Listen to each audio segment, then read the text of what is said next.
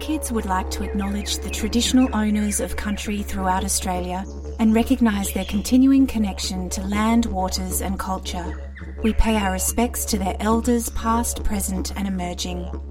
This episode is brought to you by the City of Melbourne. Welcome to our second episode of Story Kids, where we talk to young people about their original stories and bring them to life with amazing actors, music and sound. I'm Verity. And I'm Amelia. And today we have a story created in collaboration. Edo and Gabs are brother and sister, and together they've written us a story called That Strange Night. Edo is 10 and Gabs has just turned 8, and they both love graphic novels and alien stories. As you can imagine then, their story involves a set of siblings who have the interesting names Harold and Pimpy, and what happens when they come up against a very strange alien. We caught up with Edo and Gabs on Zoom, so you might hear some bumps and scrapes as they turn to talk to each other and then back to us. Hi, I'm Gabs, and I'm 7, turning 8 in 2 days. Hi, I'm Edo, and I'm 10 years old. We found an idea. We sort of were looking at pictures on the internet, and we sort of bounced ideas off each other and stuff. Well, there's this app that you can find. It's called Poggle 365, and it's got one picture for every sort of date for the year, and you can have a look at all of them. And yeah, we found this one of this house being uprooted from the ground, and we started to relate our story to that and stuff. So tell me about the setting. So we've obviously talked about how you saw this picture of this uprooted house, but then you decided to set it in London. Why did you decide to do that? Well, it sort of came into my head that normally in London it's always mostly grey skies and raining, and yeah, it just seemed like a perfect setting.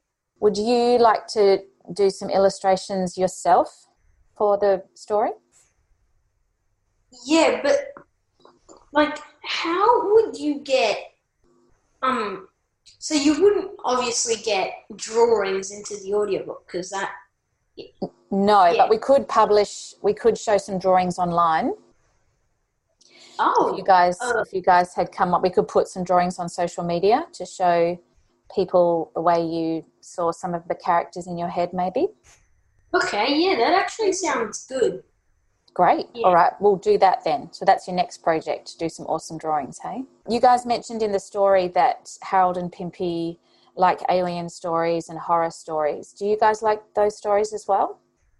Yeah, mostly, but my sister a bit more. She likes comedy, and yeah. I like to read graphic novels also because they've got good pictures, and I also like chapter books like Harry Potter, but it's just when I feel like lying down, I just get my graphic novel and start reading. And Gabs, what about you? What do you like to read? Probably graphic novels, but sometimes books like maybe adventure books, whatever it is. I really like the graphic, Smile, and yeah, those ones. They're really good. How did you feel when you were writing, when you were coming up with these ideas and working together? We felt pretty good because we thought the story was coming together a lot. One question, do you think it should still be one chapter? I think it should, just so we can keep on going with the story. Cause I think that sounds absolutely great, and I reckon kids who are listening to it might want to know what's happened next, so maybe we can check in with you guys and see how Harold and Pimpy are travelling with this alien. Thank you so much for writing that story for us. I love the idea that maybe it's just a first chapter and we're going to hear some more from these characters and from you guys. Thanks for having us. Yeah, thank you. We were incredibly lucky to have the amazing Virginia Gay narrate and perform That Strange Night, all the way from Los Angeles in the United States. That Strange Night. Written and edited by Eduardo and Gabriella. the city of the uprooted started to glow. The sewer pipes rattled violently. The houses of London ripped out of the ground and lifted to the sky into the rainy night. And this is how it all started. Harold and Pimpy were happy kids, but since the weird glow and rattling happened, everything became dim. Pimpy and Harold's parents got sucked into a crater like most of the other people in London. Not a very pleasant death, you would imagine. Now the city was just dust, rubbles and broken concrete for miles. They started to wonder what had caused this. It couldn't just be an earthquake. There had been no earthquakes in London for years, and no earthquake would be that powerful.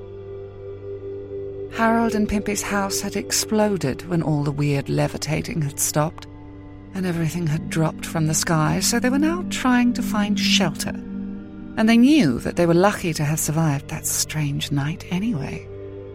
The apocalypse. Before the incident, Harold and Pimpy would always walk their dog Woof to the park, and it would be one of their favourite things to do over the summer. The dog would walk just by their side, so it was just the three of them walking around the streets of London. These days, they had other things to think about. They loved to watch alien movies and horror films, so they couldn't help but think aliens were causing all the problems. Every night, they stayed awake thinking of that strange moment. On one of those occasions, they heard a noise, and Harold said to Pimpy, "What do you think it was?" Wolf saw something moving in the shadows and started to growl, alerting the kids. Pimpy and Harold were staring into the darkness. A figure was coming closer. It became more detailed in the light of the shelter and seemed very suspicious. The man was wearing a dark pair of shades and a black suit with a white bow tie and hat shading his face from view. But his belly was huge and bulging, and his suit looked like it could burst at any second.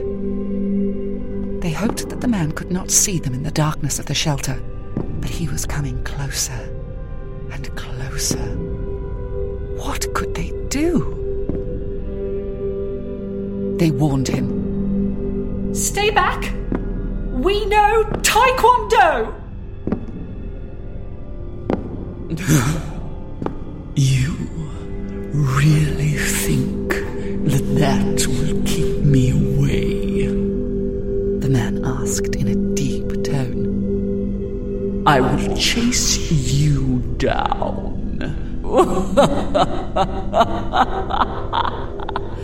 He said. They started to get to their feet quickly and burst through the back wall with all their might. They ran as fast as their little legs could carry them behind a pile of debris. They were running so fast they couldn't even feel their legs. The air smelt of putrid blackness. The man was peering out from behind another pile of debris with his black, gloomy eyes. "What do you have to do with any of this?" asked Pimpy and Harold. Everything went silent. The man had now gotten very angry. Green started to pop up on his face. Then it was all over him. And soon he had turned into the biggest alien that you could possibly imagine. Pimpy and Harold grabbed bits of scrap metal and cardboard and quickly made themselves a sword and shield each and ran at the alien. Now they understood what had happened and everything fitted together so well. But as soon as they came near the man, he disappeared into thin air and dust. Now it was just the three of them, Pimpy, Harold and Woof, in the ruins of their city.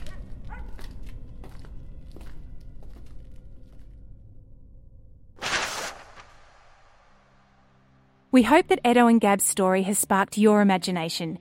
If you'd like to see the original image from Popple 365 that gave Edo and Gabs their idea, get your favourite grown-ups to head to our pages on Facebook or Instagram. We'll also pop up some of their drawings for you to check out too.